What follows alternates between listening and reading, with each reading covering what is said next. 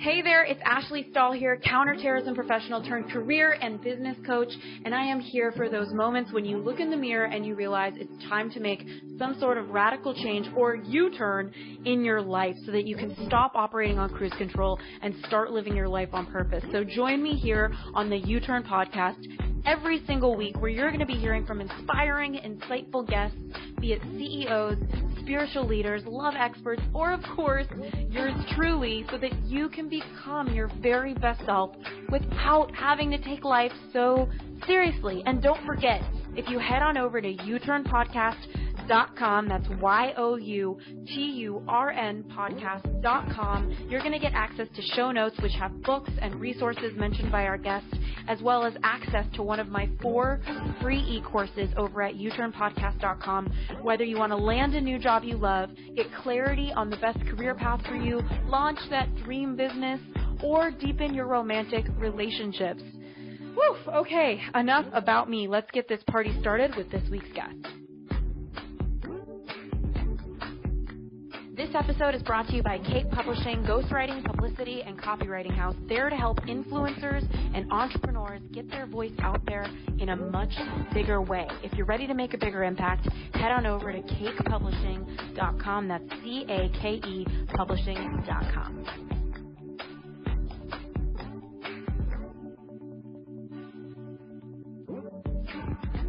Everybody, this is Ashley Stahl here, your host, and I have on the line Kute Blackson, one of my favorite people, a friend, an inspiration, and really somebody who walks the walk when it comes to really embodying your purpose in life. He's a charismatic visionary, transformational teacher. He offers a really fresh, bold look at spiritual awareness for a whole new generation. He's born in Ghana, West Africa, and he has a really multicultural upbringing as the child of a Japanese mother and a Ghanaian father, spanning 4 different continents. So, obviously he's left no stone unturned, and he was raised all over the world, and he dreamed of life in America. And, of course, as if by kismet, he won a green card just after finishing school in London, and he came to America alone just months later with no connections or prospects.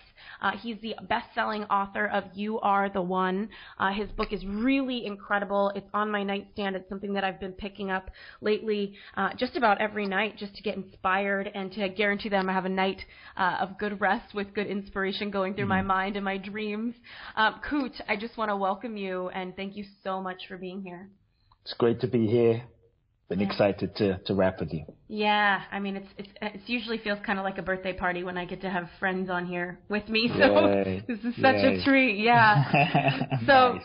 So tell me, I mean, what you one of my favorite things that you and I have ever talked about is just this concept of embodiment, and I would love to learn from you. Like, what do you think is the first step for somebody to move from talking the talk to walking the walk, whether it is in their life purpose, whether it is in their confidence? I know you've worked with all sorts of amazing clients, and I would love to hear how you kind of handle it and support. Yeah, I think there's many different things, but if we were just to start simply, I think one of the things that really keeps us stuck across the board that I've seen ultimately are all the ways that we lie to ourselves, all the ways that we basically bullshit ourselves, all the ways that we don't tell ourselves the truth. And so I think if someone were to begin somewhere as a very basic point of starting is to really begin by telling oneself the truth, and because I think there's so many lies that we tell ourselves, and we get conditioned to tell lies because we're afraid, and I think we're afraid that if I really acknowledge the truth, if I really feel the truth, if I really tell myself the truth, if I really speak the truth, if I'm really who I am, then you won't love me, then I'll be alone, then I'll be abandoned, then I'll be outcast, then I won't be loved. And so we've learned from a very young age ultimately to function and survive, to suppress our feelings, to suppress our truth, to suppress who we really are in order to get love, validation, and approval. So I think one of the first steps is we have to be willing to really tell the truth to ourselves. And sometimes we're afraid of the consequences, and so one question to ask ourselves really is, what are the lies that I'm telling myself? What are the lies that I'm telling myself. And we're always in some way, shape, or form, maybe lying to ourselves. Maybe you're in a relationship and it's like, well, it's not so bad. I can make this work. He's not so bad. She's not so bad. When deep down we know perhaps it's really not aligned. I mean, how many times, I often give an analogy, how many times have you been in a relationship and maybe while you were in the relationship you felt like, well, is this the one? Can I make it work? Can I not make it work? But the moment you broke up with that person, I think we've all had this experience. You told your best friend, I knew that wasn't going to work. Deep down, I knew. So we often have this knowing, but we often play this game of confusion, or this game where we keep ourselves confused in this smokescreen, this game of I don't know. So we have to be willing to give up this sort of I don't know game, because I think deep down there's a part of us that knows everything. So, what are the lies I'm telling myself? What am I pretending to not know? And to really be honest, to ask ourselves the question, what am I pretending to not know?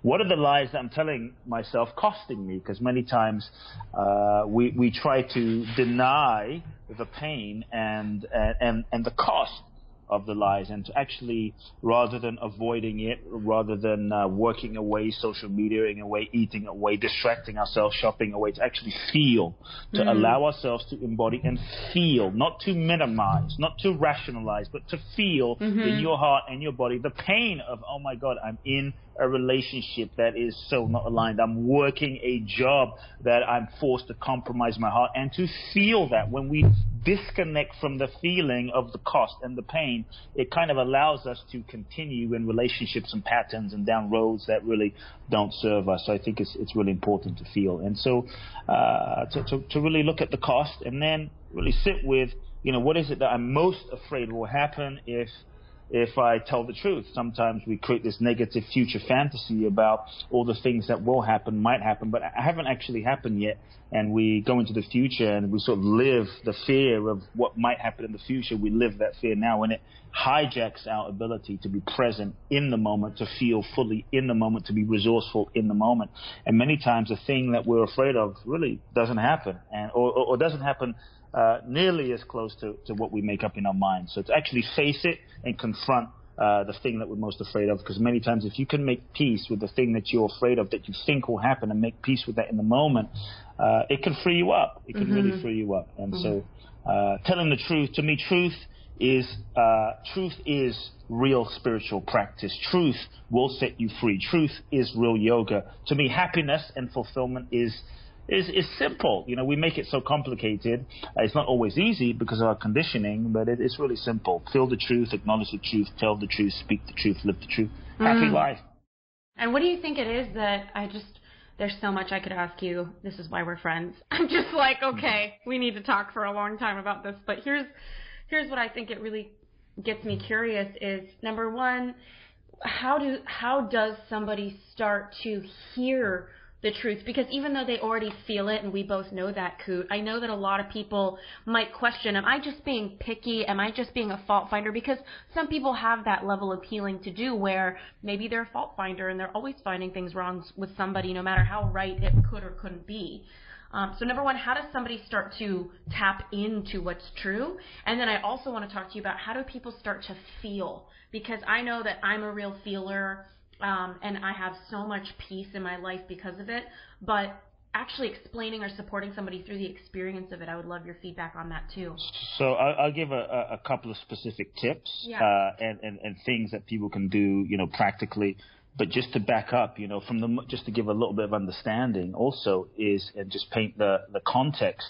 When we're born, I think as children, we're born, you could say, free. We're in touch with our full feeling. A child cries, a child sings, a child will jump on a table, a child is full of love and goes and just loves you. You look into a child's eyes, a child is in touch with their true essence, their authenticity. A child, a baby, is in touch with their feeling. But when we're born, we're born being in touch with our full feeling capacity. Then we're born and we meet our parents, and our parents are kind of crazy, some of which are amazing too. They're doing the best that they can do based on their conditioning and their upbringing, right? And so many times we're born into a certain environment, pain, trauma, hurt, abuse, maybe neglect, whatever it was. We all have our stories, big or small, and we do our best as children to ultimately function and survive. And so as children, with these very sensitive nervous systems, many times the stimulus and the environment and the experience experiences that we have can be a little bit overwhelming. So we slowly, in response to what's going on around us, we slowly start learning survival strategies and mechanisms and patterns to shut down, not feel disconnect. Wow, my parents are screaming all the time. It's too overwhelming. So we start shutting down, numbing our hearts, disconnecting, just so that, suppressing our feelings, just so that we don't have to feel the pain of the abuse, the pain of the fighting, the pain of the divorce, the pain of the abandonment, or whatever it was that was going on around us. So we start shutting down parts of ourselves, slowly disconnecting from parts of ourselves to avoid the pain. And in doing so, we numb our hearts. In doing so, we don't have to feel the full pain, but also one of the consequences is we numb our capacity for joy. We numb our capacity, our feeling capacity as a whole, and we also numb our capacity for pleasure and joy and aliveness at the same time. Yes. So then we also, so that's where the feeling sense that we were originally in touch with starts to become slowly, layer by layer by layer, disconnected. Yes. And then we start going into the world and we start doing this thing. I think we all have this pattern. It often happens unconsciously, where we start going out into the world and the sense of, wow, who do I need to be in order to be loved? Who do I need to be in order to have my father love me and be validated and fit in? And so we start slowly, again unconsciously, developing roles and masks to fit in, be validated, be loved. Maybe we were loud and our father said, be quiet. So we were like, oh, when I'm loud and outgoing, I get pain. It's pain, so I don't want to feel that pain. So we start contorting ourselves and our personalities into a shape and developing a mask, a role, a persona, which then gets reinforced. It becomes an identity, and we get conditioned into this, into the survival pattern where we've learned to avoid pain and develop a mask and a role to be loved, and we start becoming conditioned. It gets reinforced. It becomes an identity. The more it becomes reinforced, and then that's who we know ourselves to be. And we think this conditioned survival pattern that we've become, this person that we've become, in order to avoid pain and get love and approval, we think that's who we are. But I always ask people, the question is who you are, who you really are, or is it simply who you've been conditioned to be? Many times we're not aware of the fact that we've been conditioned. So one of the first steps, too, is to start becoming aware of the fact that you've been conditioned. The degree to which you're conditioned is the degree to which you don't have access to the full range of your feelings. The degree to which you've been conditioned is the degree to which we don't have access to really free choice. We're making choices and being run by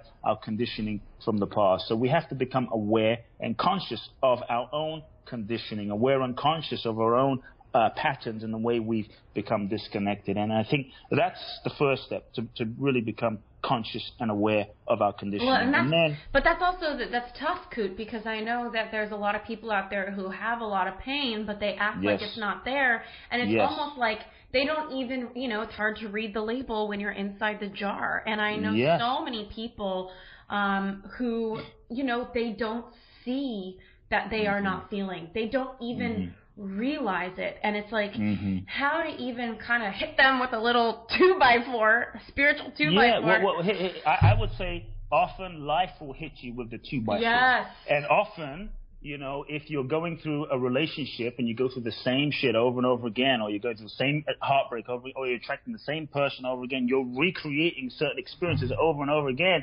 Look, that is a sign. These experiences in your life are a sign that something is not working, that something hasn't been dealt with, that there is a disconnection. Yes. And so life will give you pain to ultimately force you to face something that is unresolved. And so when these things happen, when these challenging experiences happen, if you're not conscious of your own awareness, like, oh, maybe I'm conditioned, then when you go into the experiences of life and get hit with the 2x4 of life, which will at some point come, then it's important to then, allow yourself to feel. And I think in our culture today, we try to avoid feeling in our culture today, especially with technology. And I love technology, don't get me wrong. I think it can perpetuate us being desensitized and disconnected from our feeling. We distract ourselves. And so one of the things I think is important that we allow ourselves, number one, to slow down. We allow ourselves to actually take space.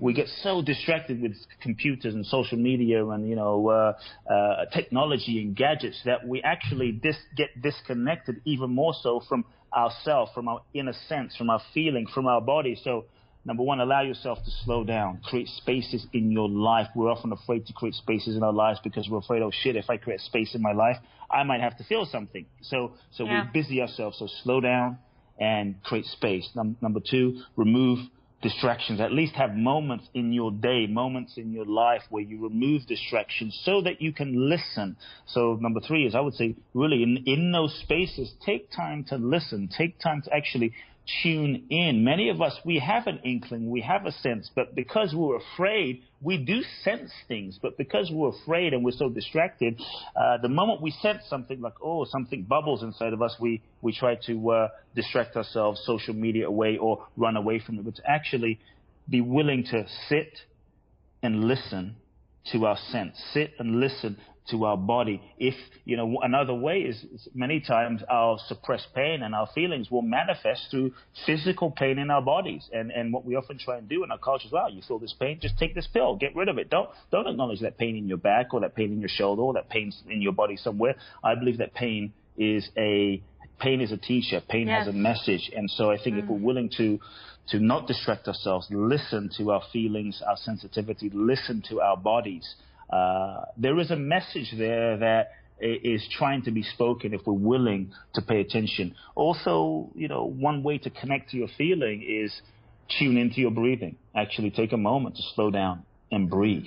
Mm-hmm. It sounds simple, but because as children, many times we're in like this fight or flight mode of survival, our breathing gets disconnected. And when we disconnect ourselves from our breath, we actually disconnect ourselves from our capacity to feel. If you look at a child, the child's belly is just full and open and breathing, the kind of Buddha belly a kid has. Totally.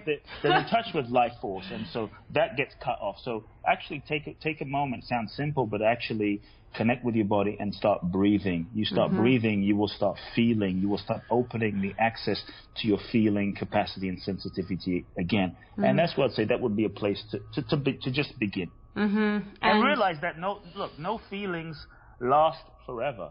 Many times we're afraid to feel because we're afraid, oh shit, if I feel, then I'm going to get consumed by this feeling. Yeah. If I feel, then it will never end. And so we suppress it even more. And then we keep ourselves even more stuck. And then we get depressed because feelings upon feelings that we haven't felt build up layers. And so I think the quickest way through something is actually not to wallow in the feeling, but to feel it fully and let it go. All feelings that are felt fully often dissolve. And I think I found in my life that whether it's pain, whether it's hurt, whether it's heartbreak, rather than avoiding it, to be willing to courageously, look, it does take courage to go into it.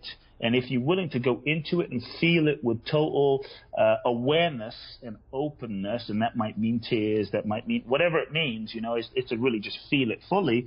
If you feel it fully, you're more likely to move through that feeling, and it will dissolve, because all feelings are, let's just say, transitory and impermanent.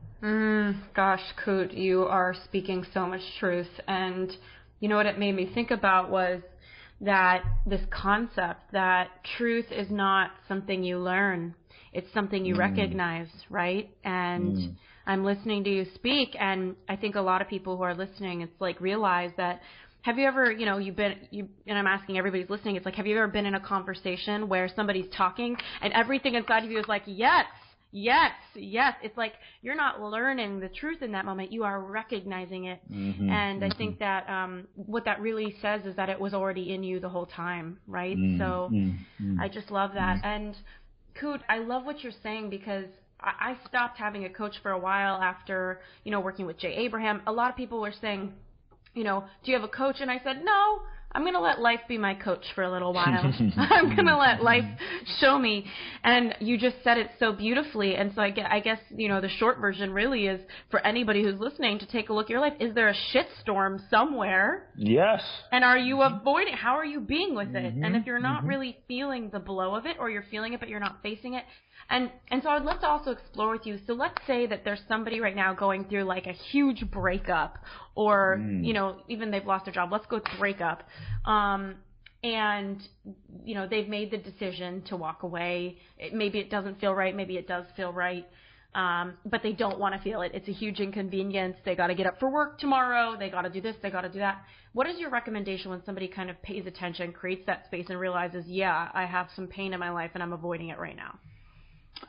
You're talking about a romantic breakup in this specific instance, yes, as an example? Yeah, look, ultimately breakups can, as we all know, they can be tough. If you're a human being in any kind of shape or form, you're going to go through a breakup, especially if you love someone and you gave all of yourself in a relationship. And I think in these moments of breakup, it's easy to sometimes view yourself as a failure, especially when the relationship ends. But I believe that ultimately the real purpose, I think it's important if we're talking about romantic relationship, the real purpose of a relationship ultimately is for your soul's growth and evolution. Mm-hmm. You came together with that person because there were certain lessons that your souls needed to teach each other. There were certain lessons that you both needed to teach each other. And I think the people that you the person that you attracted to you in relationship in the first place is a mirror manifestation of yourself. You attract your mirror manifestation of an aspect of yourself at that particular moment in time because you were vibrating in a similar level, and you attracted that person because there were certain things you needed to heal,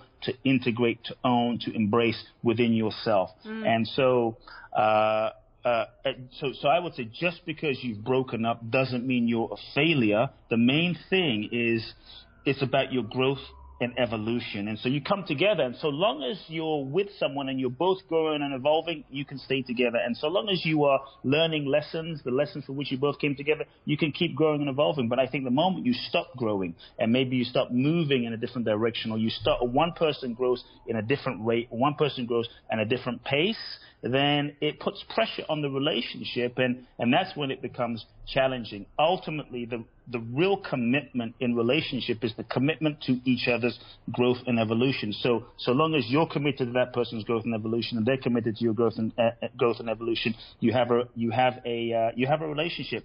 But I believe once you learn the lessons for which your souls attracted each other into relationship in the first place, you either get to recreate your relationship with new lessons, or your relationship is complete, which might look like a breakup, but that doesn't mean it's a failure. And I think we have to shift our paradigm. So if you're in the midst of a breakup, here's what I would say. Number one, it's not a failure. Number two, take some space from your ex in order to heal your heart. Reflect on the lessons. Feel your feelings fully. Let go, because sometimes it's not easy, especially in the initial moment, to let go and separate because we get so entangled in old ways of relating. So take some space. Second thing I would say is don't just jump. One of the mistakes I've seen people make is they jump back into dating someone else because they don't want to feel the pain and the grief and the heartbreak. So I would say, if we're going to be practical, actually, I would say don't just jump back into just dating everyone else or dating 5 people, or dating another person. This can be an escape and a distraction from dealing with your pain. To me, the quickest way through heartbreak is not to run away, but to feel it fully. And in feeling it fully, you will realize through the feeling that the current shape of your heart might break open, but your heart cannot break open. And just because the form of a relationship changes doesn't mean the love that you have for that person and the love that you are is gone. The love just evolves. So take time to be with yourself fully. Number 3, and face and feel the pain. Remember, I said all feelings remain present until fully felt. No feelings last forever. Feel it fully. That might mean go on a hike, and cry, howl at the moon, move, dance, scream, cry, journal, whatever it takes to feel it, because then you will complete the cycle of pain and grief. But just know, just because you have one wave of grief, the grief will come in waves. You may have one wave of grief, and then you'll feel okay, and another wave of grief, and you'll feel okay, then you'll feel a kind of calmness. And so the grief and the pain will come in waves. Allow the waves to move through, but just know you will move through and nothing's wrong. The 4th thing I'll say is surround yourself with loving and nurturing friends who can care for you. And in that moment of loneliness, in that moment of heartbreak, in that moment where you might be questioning, did I do the right thing? They can remind you of who you really are. And I think that's really important. The last thing I'll say is, sometimes in a moment of breakup, we get so focused on ourselves and my pain and my hurt, and oh my God, and we can get like self-contracted. I think is actually also important in that moment to not just, yes, do everything I said, but also take some time in the midst of your pain, because it is hard, especially when you love someone and you gave a lot, to actually find ways to be of service. In dealing with heartbreak, don't just fixate on the pain. Don't just contract in on yourself. Don't just indulge the pain, because that only keeps you stuck. Find ways to be of loving service, which will then move your attention beyond yourself, that will actually open your heart to love again and trust and trust. And look, it's so painful sometimes, especially if you love someone, but trust that in letting go of this person, someone even more amazing, something even more amazing, a bigger love is actually waiting to show up in your life. And by creating the space, you are opening yourself to a bigger love. So all forms change, Wow. all forms change. Well, but love can continue. And it can be the same with a job, can't it? I mean, it's the same process. You let the waves hit you. Maybe you don't just get another job right away because it probably isn't the right job for you. You haven't felt or learned from what you need to learn from the loss of the last one. I mean, could you say that how you're explaining this could be applied to so many different types of losses? I would say absolutely. I think the sequence and the process is the same, because breaking up with a friend, breaking up with a job, breaking up, whatever. I believe that ultimately, if nothing can take away, nothing that's truly yours cannot be yours, and whatever's meant to be yours will be yours. And if something is no longer in your life, let's say a job is no longer in your life, then I'm going to propose that it was no longer really in alignment with your highest good in the first place. I know so many people, some of whom are my friends, are like, oh my God, Kute, I lost my job, and they're crying about losing their job. And I asked them, did you love your job? And I said, hell no, I hated my job. You're like, congratulations. And so like, congratulations, some part of you didn't really want this job, and it was just the universe's way of forcing you to move, the universe's way of forcing you to let go, the universe's way of forcing you to come into alignment. And look, it does take courage. It can be a little scary. But the way I see it, Ashley, is shit, life is so short. Life is too short. That doesn't mean we don't need to take care of ourselves and pay the bills and what have you. But I believe life is so short to not go for your dreams. Life is so short. When we will all die at some moment of our lives. Me, you, Bob Marley, Bruce Lee. And I'm not saying be irresponsible by any means, but the fact is, none of us know when the moment's going to happen. Death will hit everybody's life at some moment. And when you meet your maker, when we meet God, whatever you believe, you can't go to God and say, God, I wasted 7 years in that job that I hated. Can you give me a refund? It's gone. And so I believe that, if you're working a job that you hate, number one, do not bullshit yourself about it. BSing yourself about it is a perfect way to keep yourself stuck. Actually, we started this conversation by saying, tell the truth. Tell the truth to yourself about the fact that, you know what, I hate my job. It's killing me. I hate it. Don't say, well, it's okay. I'm grateful to have it. No, acknowledge that you hate your job and feel the cost of that fully, because when you tell yourself the truth, then there's no more rationalizing. There's no more going back. The burn and the fire of the truth will start irritating your soul and start forcing you to move forward and make shifts.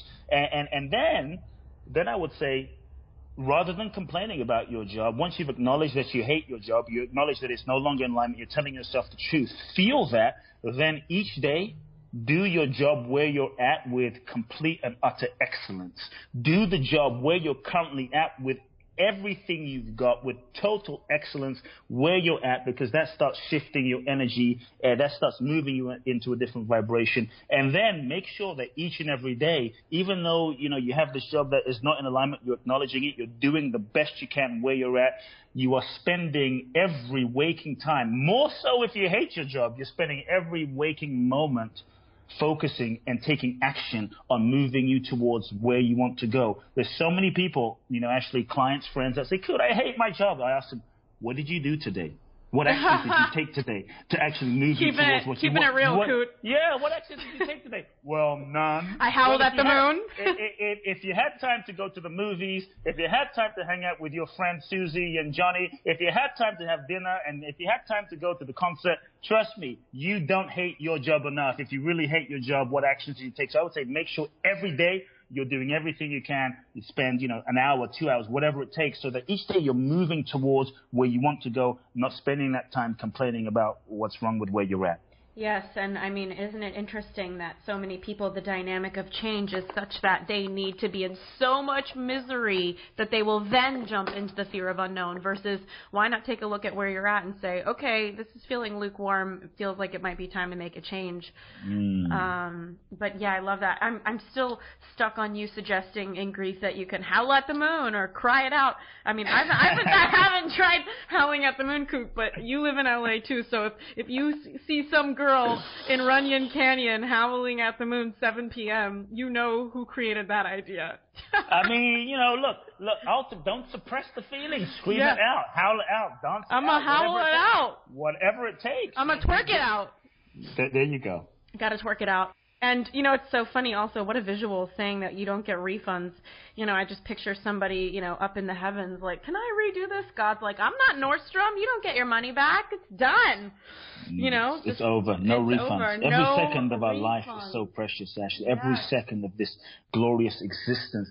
This life is a privilege. It's not a right. I always say those people in 9/11 had no idea they weren't going to come home that day and look their loved ones in the eyes and say, you know what? I'm sorry. I really want you to know I'm sorry. Those people in the Southeast Asian tsunamis or whatever, natural disasters had no idea they weren't going to come home and say, I really love you. And so why is it that we wait until it's too late or for some special date in the future? Why is it that we wait until, our loved ones are gone to then throw them a big funeral and then, get them flowers and say, do it now. If there's something you want to do it now. The worst that can happen is it doesn't work. Yeah. The worst that can happen is you go back. The worst that can happen is you follow your dreams, it doesn't work, and you go back and get the old job that you had. And many times, if that's the case, and if you're working a job that you hate, and that's the worst that can happen, then you're actually living the worst that can happen right now. So what do you have to lose?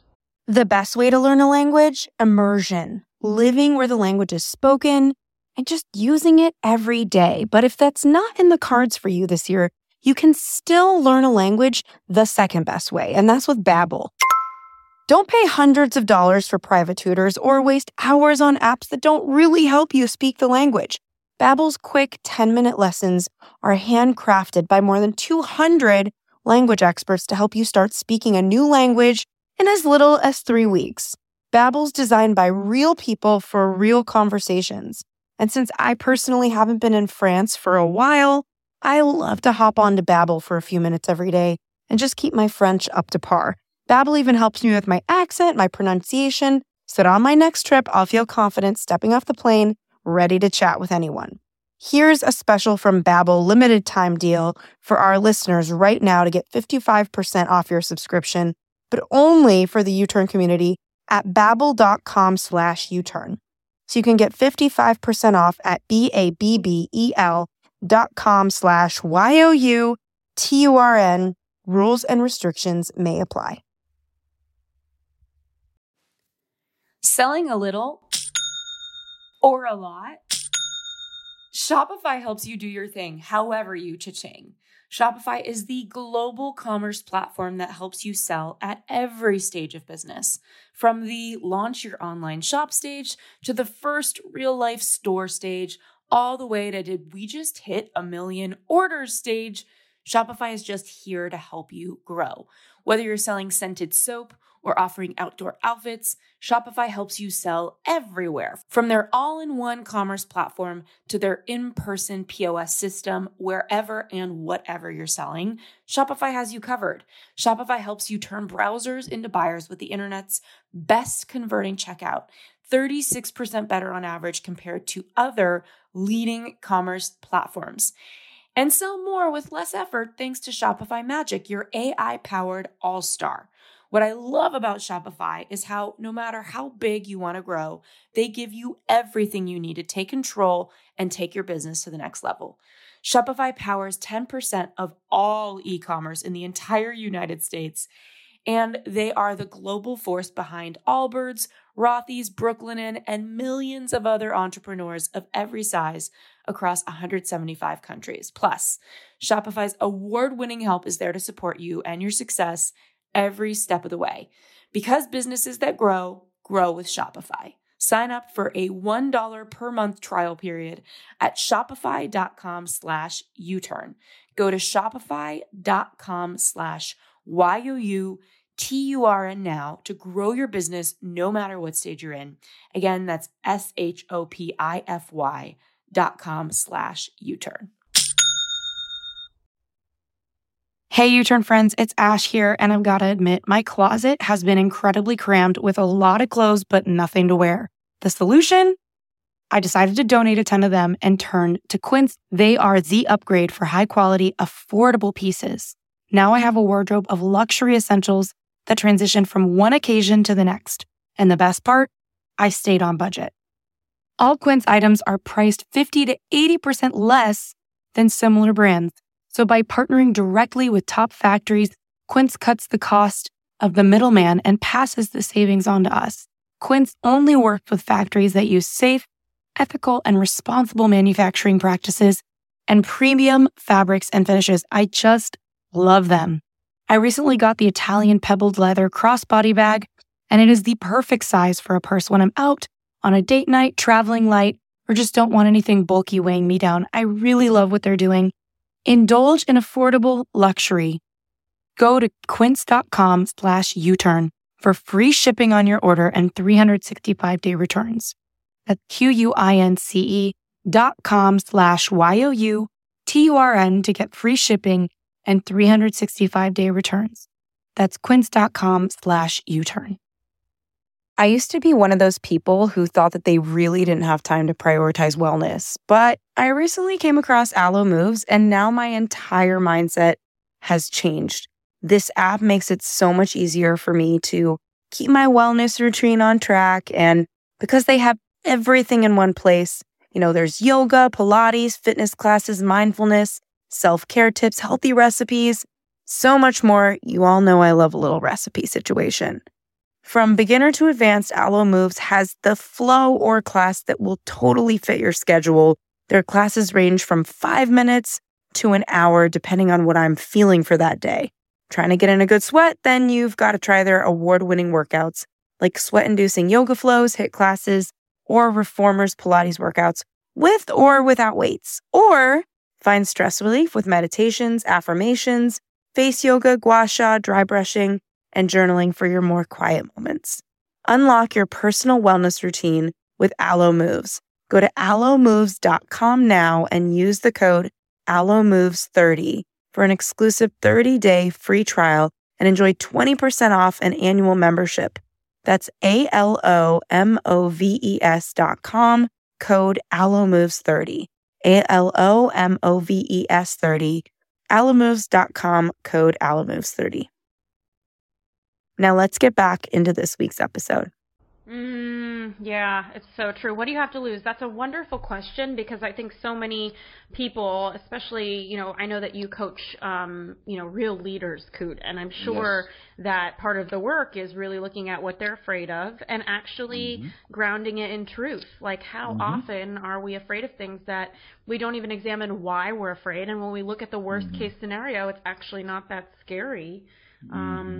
I wanted to just take it back, a couple questions about grief.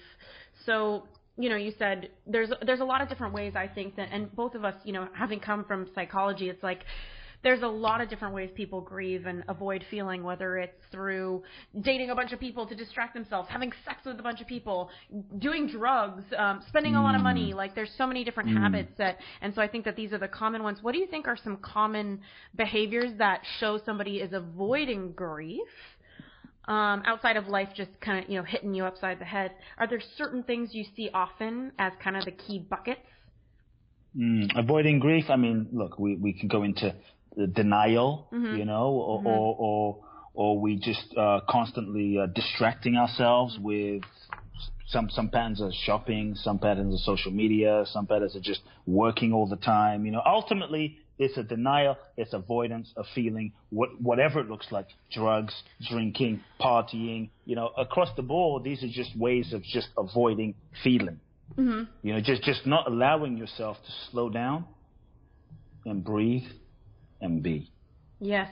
Yeah. And when you say, to allow yourself, for lack of a better term, the dignity of grief and to feel the full flavor of whatever that is.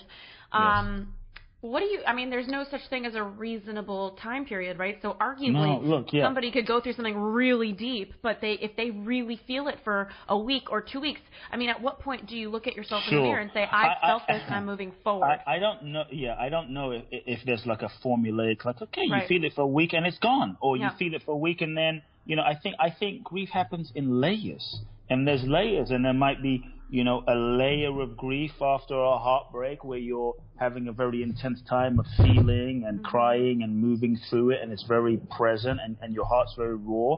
And then after that layer gets peeled away, there's some more space. There's some more light that comes through it, and that might be, who knows how that long that might be. It can depend on the particular connection you have with the person. It can depend on the depth of emotional intensity you have with the person. It can depend on the amount of frequency you relate with the person. It can depend on the emotional depth, the spiritual connection, the psychological connection. Hell, if you want to get spiritual, it might even depend on the karmic past life tie you had with that person, because you could meet someone and barely have time with them, but have this profound soul connection with them, and then, spend a week with them, and then they disappear, and then feel as much grief as you spent with someone you've known for 10 years. Yes. So I think it depends on the emotional, the frequency, the depth of connection, the intensity of the connection, the significance, the meaning, the past life, all these intersect to really affect the quality and the tone. And so I think it's different. I think what's important is you allow yourself the grief and to feel, and it will come up in waves, and then there'll be more space, and then there might be another wave that comes up months later. And so if months later you feel a wave of grief, that doesn't mean that something's wrong. That doesn't mean you haven't felt it. That doesn't mean you're not moving through it. It just means there's another wave. And ultimately, you can't necessarily feel it all at one time. I think it has to happen in waves. And so, even over the course of a year, it might take a year. It might take years, to really fully complete something. And so maybe even 2 years from now, you might be out somewhere and feel something in your heart, and to allow that subtle layer to just be felt, to be released. It doesn't even have to be a big wave of grief in that moment. And I think having a relationship with yourself and having a relationship with the grief is as important as the grief itself. So to be able to hold yourself with compassion, to be able to hold yourself with loving, to be able to hold yourself and give yourself permission to feel, knowing it's not a sign of weakness. It's actually a sign of courage to allow yourself to feel. And anytime, I remember years ago when I was in a relationship for 4 years, a big relationship, a woman I thought I was going to marry many, many years ago. And when I broke up, I remember it was literally like, after that, you asked how long does it take, Ashley? We're talking about breakups. It was like a year of grieving. A year of, because it was like big love, it wasn't like crying every second of every day. But I remember a period of a year, I was going through waves of grief, waves of tears, waves of letting go. But something shifted after about 11 months to a year, where it was progressively lifting. And I remember it was like coming out of a forest, coming out of a fog. It was like, wow, something's different now. And so I think grief allows you the opportunity to deepen the textures of your own heart, and actually open your heart. And I think it's actually a beautiful flavor of the tapestry of life. Well, and this makes me think a lot about, especially a lot of men. I dated a guy who hadn't cried since he was 11 years old, and I remember thinking, what? but I guess everybody feels differently. So I'd love your feedback on, does that mean anything? Because I know there's a lot of men out there who, or even women who they're like, we don't cry. That's not for us. Yeah, I think it's just. I think it's number one. I think more so than anything, it's conditioning. I would say I talked about in the beginning, like when we're born in touch with our feelings, and then we're born into certain environments, and sometimes many of us, men and women, there is a cultural kind of thing, right? Stereotype. Well, boys don't cry, men have to be a certain way. But if we look at it as a whole, we're born into certain environments, and maybe there's pain, maybe it wasn't safe, maybe there was abuse, maybe there was mental illness. So we've learned growing up all these different strategies and techniques to ultimately function and survive, and so we have learned to disconnect from our feeling capacity to function and survive. And so many of the ways we've learned to not feel, many of the ways we've learned to suppress, many of the ways we've learned to shut down our feelings, numb our hearts, were because it was too intense, it was too painful, it was too much. And so it's survival. Mm-hmm. See, underlying, even, this guy you said you dated who just didn't cry or and shut a part of himself down. I say, look, underlying every behavior is also a positive intention. So even underlying this way of being, of not feeling and numbing ourselves, is also, there's a positive drive to keep us safe. There's a positive drive to ultimately survive. And so we have to acknowledge that beautiful intention, and be, I think, even more so loving and compassionate with where we're at. You have so much wisdom, and I'm curious about what you said earlier about attracting people into your life, whether it's romantically or friends. You were saying that we attract people to grow. And I would love to just learn a little bit more about how you approach that in your mind and how people could kind of conceptualize that, because I know some people who are tuning in, maybe this is their first crack at understanding, spiritual growth or just, actual personal development if they're not a spiritual person. What is your thought process on what you're attracting and how you're vibrating? Could you talk a little bit more about that? Yeah, I mean, look, I would say you're asking some heavy duty questions. Hey, relationships are only as good as your questions, yo. I'm like, Kute's coming on. I'm gonna bring out the guns. Yeah. Look, the relationship is a mirror. And I think I always say my thought process is, life is a mirror, relationship is a mirror. Yeah, explain that. I would love to Life is relationship, I think. So I would say the partner that you attract to you is a mirror manifestation of yourself. And you attract to you partners. And when I say partners, we're talking about romantic, but we're also talking about people in your life. So the partner you attract to your partner that really reflects you aspects of yourself that you most need to heal, love, integrate, and make peace with. And so I always ask people, if you look at those people in your life that you're attracting, what do you see? Mm-hmm. What does it reflect to you about yourself?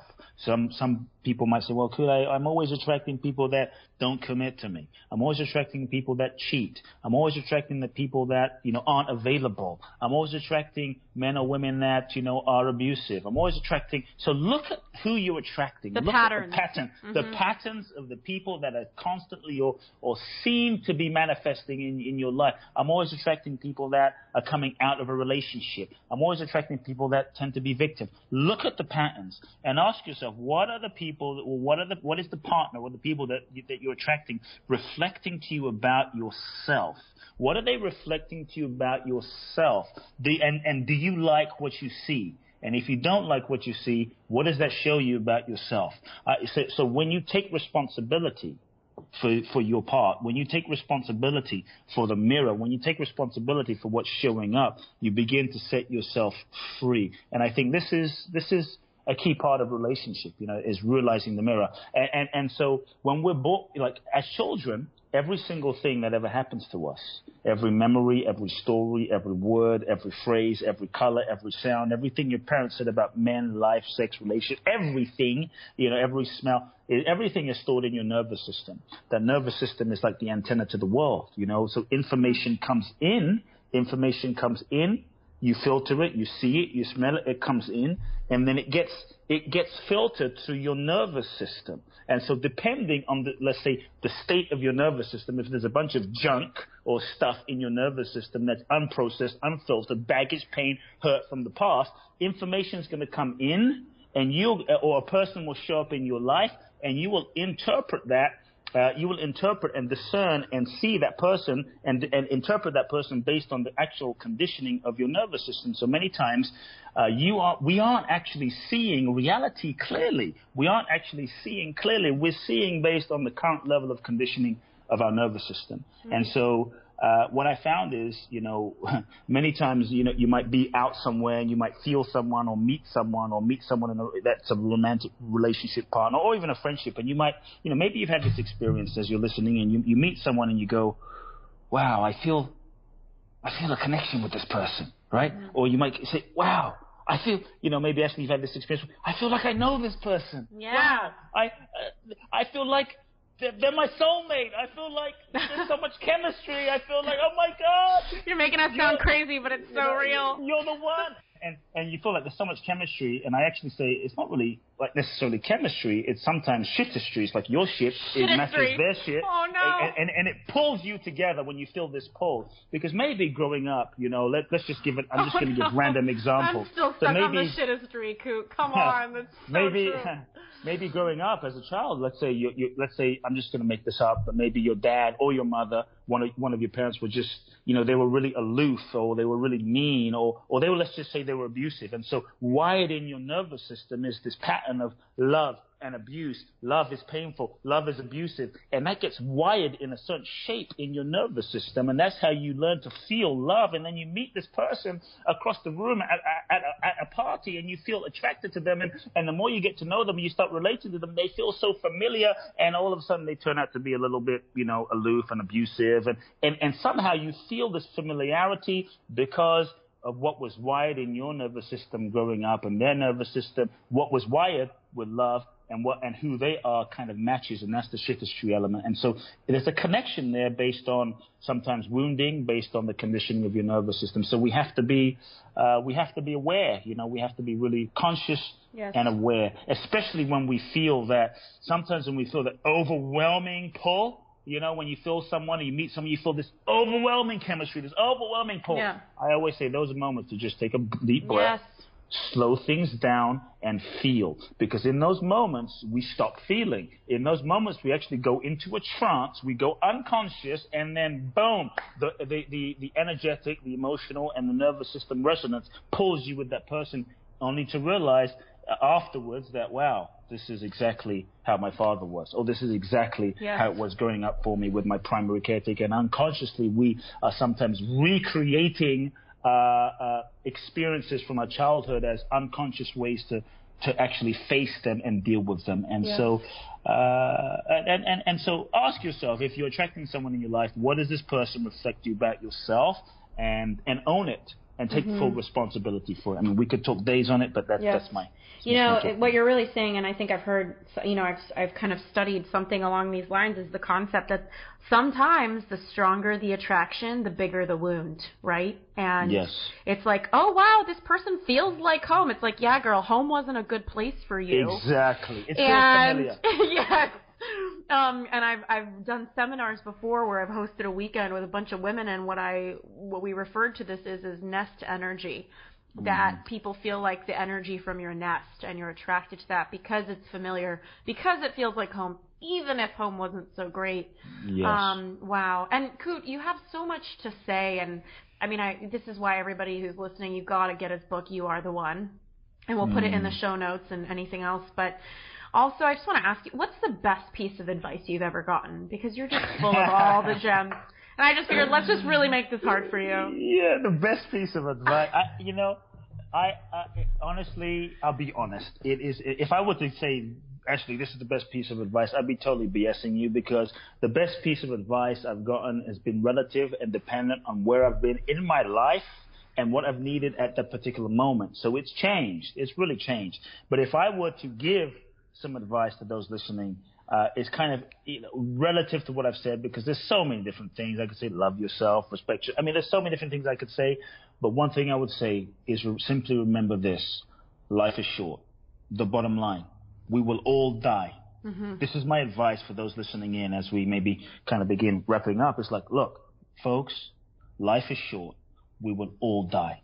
None of us escape this thing called death, and none of us know when that moment is going to come. So most of the things that you're worrying about, most of the things that you deem important, most of the things that you're stressing about, freaking yourself out about, most of those things in that moment of death when life is about to expire, you will not care about. You won't care about. So if I were to say something, keep death close, not as a morbid thing, because the question is not, are you going to die? It's, are you going to live fully? Are you going to be so fully lived that when that moment comes, you will have zero regrets? And so keep death close. Make death your friend. Make death your lover. Feel death each moment and let that inspire you to move through procrastination. If there's a book you want to write, if there's love you want to make, if there's someone you want to marry, if there's babies you want to make, if there's a business you want to launch, it's like, you know what?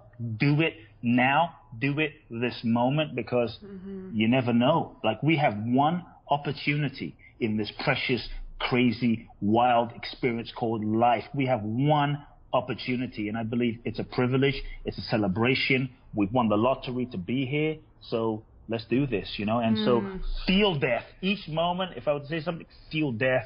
Remember that moment. Realize the fragility, the delicateness, the preciousness of every single second of your life. This moment is the only guarantee. God, what a download. And I guess one of my final questions, final-ish questions, is what is, and I always ask this because Jay Abraham taught me to ask it, is what is a question that I should be asking you that I haven't asked you?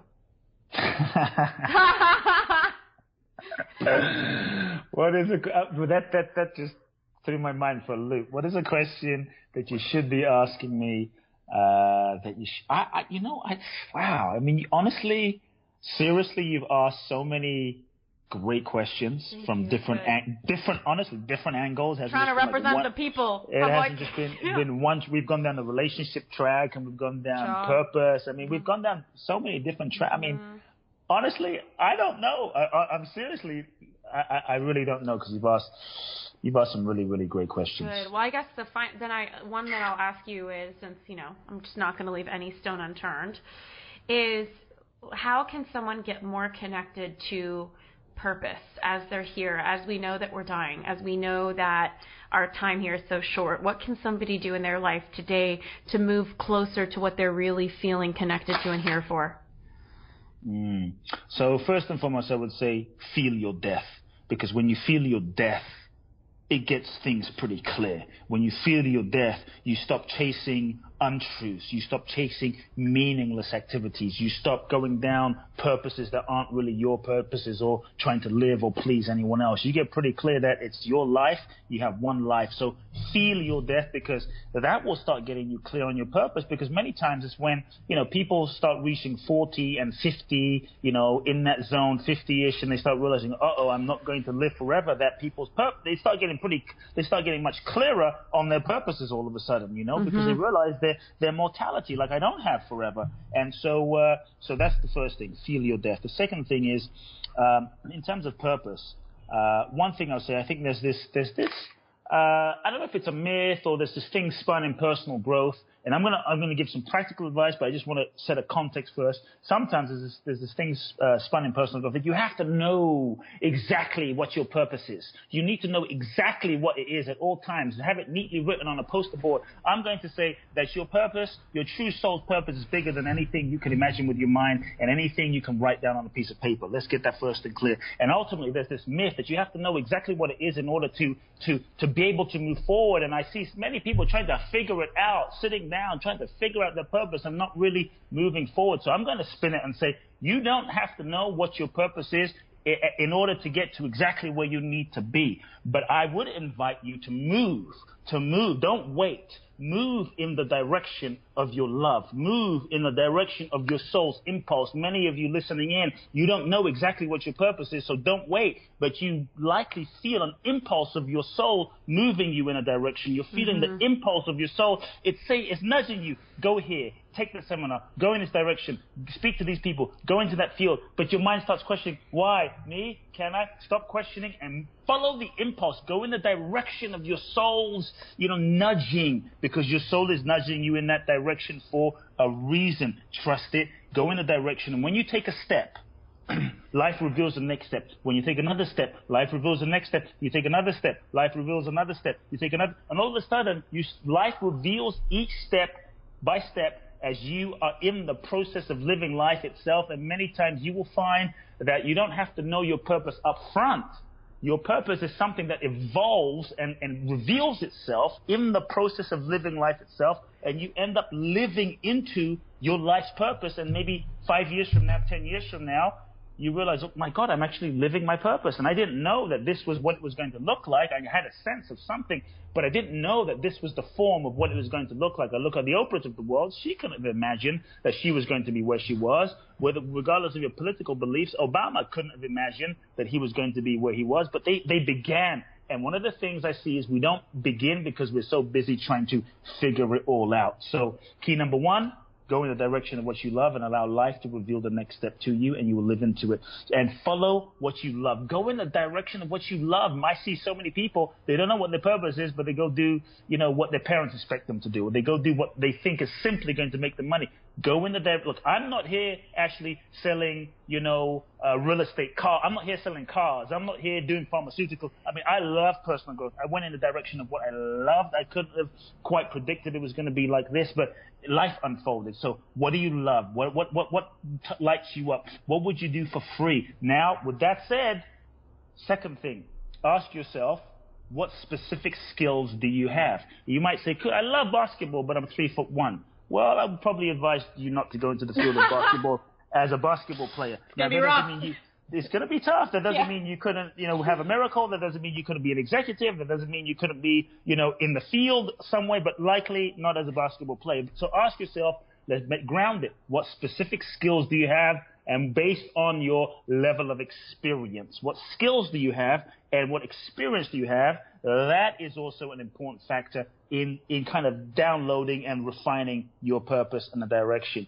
Third thing is, look at what problems are you uniquely able to solve. What problems are you uniquely able to solve? Many times we have a gift that is solving a particular problem, but we don't value that gift because it comes naturally to us. But I promise you, if you're listening to this, likely what comes easy to you doesn't come easy to someone else. And your ability to make money in the world is in direct proportion with your ability to add value. And when you add value, people pay you in proportion to the value you add. So don't focus on simply how can I make money as you define your purpose, but focus on what problems can I solve and how much value can I add. Focus on adding extreme amounts of value and where can I add extreme amounts of value. And if you're able to solve people's pain, problems, or challenges, that's a good intersection. But lastly, in terms of consideration of purpose, take some time and feel into what group of people do I have an affinity to? What group of people do I connect with?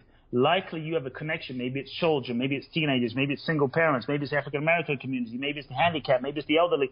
If you feel into who your soul resonates with, likely you resonate with them for a reason. You have a soul connection with that group of people for a reason, and that might point you in the direction of which group of people you have been put on this planet to serve. And I think if you sit with all of those kind of 4 factors, that will at least move you in the direction.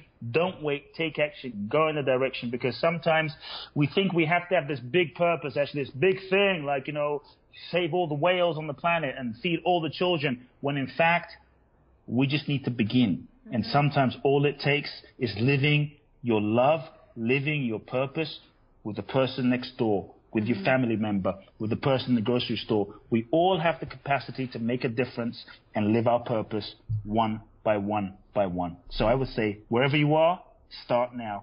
Start where you are with what you have, exactly as you are, and life will then give you more. Kute, do you know what the pulse of my soul is telling me that I need to do? What's that? It's telling me that I need to go to an EDM music festival with you. Yeah. Oh my God, what an amazing interview. I'm going to have to tell my team they're going to have to pull out their pen and take some notes so we get some good show notes here. And Thank you so Awesome. much for being here. Where can people find you? I know that you've got a ton of followers on Instagram. You've got retreats. Yeah. Where can people find you? Couple of ways, obviously. Social media, I'd love to hear from everyone. Just let me know you heard me on the podcast with Ashley. Instagram, Kute Blackson. Facebook, Kute Blackson. Send me a message there. My website, www.kuteblackson.com. Kute with a K? Yep, Kute with a K, KuteBlackson.com, Kute Blackson.com. For those of you that maybe, you feel a calling to go to the next level of your life, if you feel a sense that you have a big purpose and you're ready to unleash it and remove whatever blocks have been stopping you from moving forward and living your love and giving your gifts to the world twice a year. In July and December, I do a very special retreat to Bali. It's called Boundless Bliss. You can go to www.boundlessblissbali.com. We take about 18 to 20 people on each journey, and it's spectacular. And so love to share that with anyone that feels an inkling or a calling. And lastly, hey, check out my book, You Are the One. You can go to Amazon or www.youaretheonebook.com and check it out there. It's an inspiring book. It really is. Thank you so much for being here. This is the summary, everybody. Feel your death, howl at the moon, read the book, have a good cry, and remember, God doesn't do refunds. So anyway, everybody, this is your host, Ashley Stahl, and remember, when the going gets rough, just twerk it out. Thank you so much, Kute.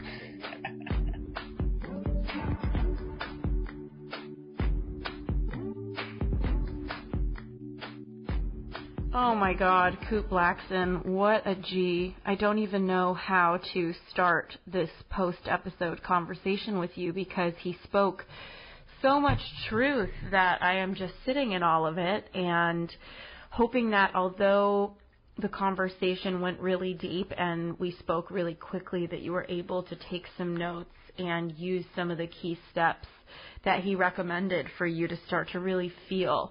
And let's say you are someone that really feels, and you do feel your pain, but maybe you're trying to navigate through it, or maybe you're trying to learn how to speak more kindly to yourself. One thing and I talk to Kute quite often, but he's really a genius at what he does, and he coaches true leaders all over the world, leaders of countries, you name it. He's their mentor. And what I've gotten out of being friends with him is that he's learned how to speak very kindly to himself, and I've learned how to do the same. I would even venture to say that it's quite rare for me to notice that I'm speaking in a not so nice way to myself. In fact, the norm for me is speaking kindly to myself to a point where if I'm not saying nice things in my head, I'm kind of like, what? Who's this invader talking to me? And so I wanted to offer you some tools after this episode to start to really learn how to speak more kindly to yourself, because I think he really propped us up in being able to notice where there's pain in your life. And obviously the first step to that, just taking a look at your life and noticing, is there a shitstorm somewhere? And if there is, are you avoiding pain as it relates to that? Most likely you are, because there's a lesson in all of it. And he's an incredibly positive person, and I think in personal development it's so important to be able to look at everything you go through and grow through it versus just go through it. And part of that means speaking kindly to yourself. So I think the first thing to pay attention to is your body and noticing when you're feeling some level of peace being disturbed inside of you and letting that be an indicator that there's some sort of disruption. And being connected to your body is really, really key, and it's something that a lot of people disconnect from. And so the first step, like Kute talked about, or one of the many steps, is to create spaciousness, just to be. You could do that through taking a walk once a week and just starting to feel into, how does your body feel? Do you feel tenseness? And the next step is to give it a voice. Allow whatever part of you that's feeling disconnected or whatever part of you feeling disrupted to have a voice and to give you feedback on, how it sees the world. So all of us have different aspects of ourselves at play at any given time. One aspect that I worked with for a lot of my 20s until probably I was 27, 28 years old was anxiety. I had anxiety growing up, and one of the most powerful things I learned how to do was to give it a voice and to allow it to say whatever it needed to say to me. So as you're taking your walk, kind of check in with yourself. What aspects of you are present? Is there anger? Is there anxiety? Is there stress? Is there sadness? Is there worry? And give it a voice. Did I just sound like I had a New York accent? Is there worry? Sorry. Anyway, give it a voice. Allow it to speak. Really allow yourself to say, okay, worry, or okay, stress, or okay, anxiety. What do you have to say? And just get quiet for a moment, whether you're sitting in your home or whether you're outside, and allow the voice to come through in your mind. And I know, we're all just one strike away from looking a little bit insane, listening to these voices in our head, but they're there, so we might as well listen to them. And give it an opportunity to speak and look for why it's speaking in that way. And what I mean is, anxiety might say to you, I need to get this done, I need to get that done, I can't get it all done, I'm worried about this, I'm worried about that. And when you really look under it, usually there's a pattern that's running inside of you, and there's a positive payoff, a lot like what Kute and I talked about, where there's something positive that's keeping this pattern alive. So maybe for me, a lot of years, my anxiety kept me in motion. So even though it wasn't that fun, it would activate me. In the same way, maybe you're looking to lose weight. You look in the mirror and you hear a really mean voice in your head that says, you're fat. It activates you to go to the gym. It's negative motivation, but it's motivation nonetheless. So you want to kind of look at, why am I keeping this pattern in place? And you don't want to get too in your head. You want to stay in your heart, but just really ask your heart, what is this about? How has this been serving me to be in this pattern? And once you see how it's been helping you, you can then start to question it and start to speak more kindly to yourself. But the most important thing to do is to make friends with these aspects of yourself, not push them away, because then it becomes like ping pong where, because what you will resist gets louder, and you don't need to make it louder. Make friends with it. Ask it what it needs from you. Just like a little kid that's having a tantrum, ask this part of you, how can I be of service to you? What do you need today? If your anxiety is telling you that it's worried about something, how can I support you? How can I be there for you? Slow your mind down, slow your body down, and really be with yourself. And that is the first step to building a deeper relationship with yourself, being more connected to yourself, because these aspects are so alive in you, and there's so many different pieces of you that are coming to play and creating disruption to your peace and creating disconnect. And the more you can connect to these aspects of you that other people might think are ugly or scary or less desirable, the more you can build that bridge between your day-to-day life and this part of you that is just dying to be seen, the closer you can move into building a more connected relationship with yourself and then the people around you. I've found that I speak so kindly to myself when I'm in pain. If I feel sadness, a lot of this conversation in my head sounds like this. It sounds like, okay, sadness, it's okay that you're here. You're welcome here. What do you need from me? And almost always, if I get quiet, I hear an answer. Maybe the sadness will say, I need a few days to just be with this. I need to cry. I need to take tomorrow off. I need to go get my nails done. I mean, just the littlest things. You never know. Picture me showing up at the nail salon. My sadness told me to come here. But seriously, it is kind of like that. So notice where you're in avoidance, and know that if you are turning to drugs, alcohol, sex, spending tons of money, food is a huge one. God knows I've been caught at Sprinkles Cupcakes one too many times, especially when they used to have the secret word of the day for a free cupcake. I was on social media finding the secret word and inhaling one too many cupcakes. Pay attention to what you're doing to numb out, because at the end of the day, you're pushing something down, but it's still there, versus really meeting it and looking at these parts of you. So I could talk forever. Kute Blackson just opens up so much in me. We're really dear friends, and I love him, and I'm so grateful to have shared him with you. And as you know, you can find us at gettotwork.com for that free course, or for any sort of show notes that you're desiring about his amazing book. Thank you so much for being here, and I can't wait to connect with you next week. Thanks again for tuning into this week's episode of the U-Turn Podcast. You can find all of the resources that our guest mentioned on our show notes at uturnpodcast.com. That's YOUTURN podcast.com. Also, don't forget, on the website, we've got our 4 free e-courses, whether you want to land a new job you love, get clarity on the best career path for you, launch your dream business, or deepen your romantic relationships. I'll talk to you soon. Can't wait to connect on next week's episode.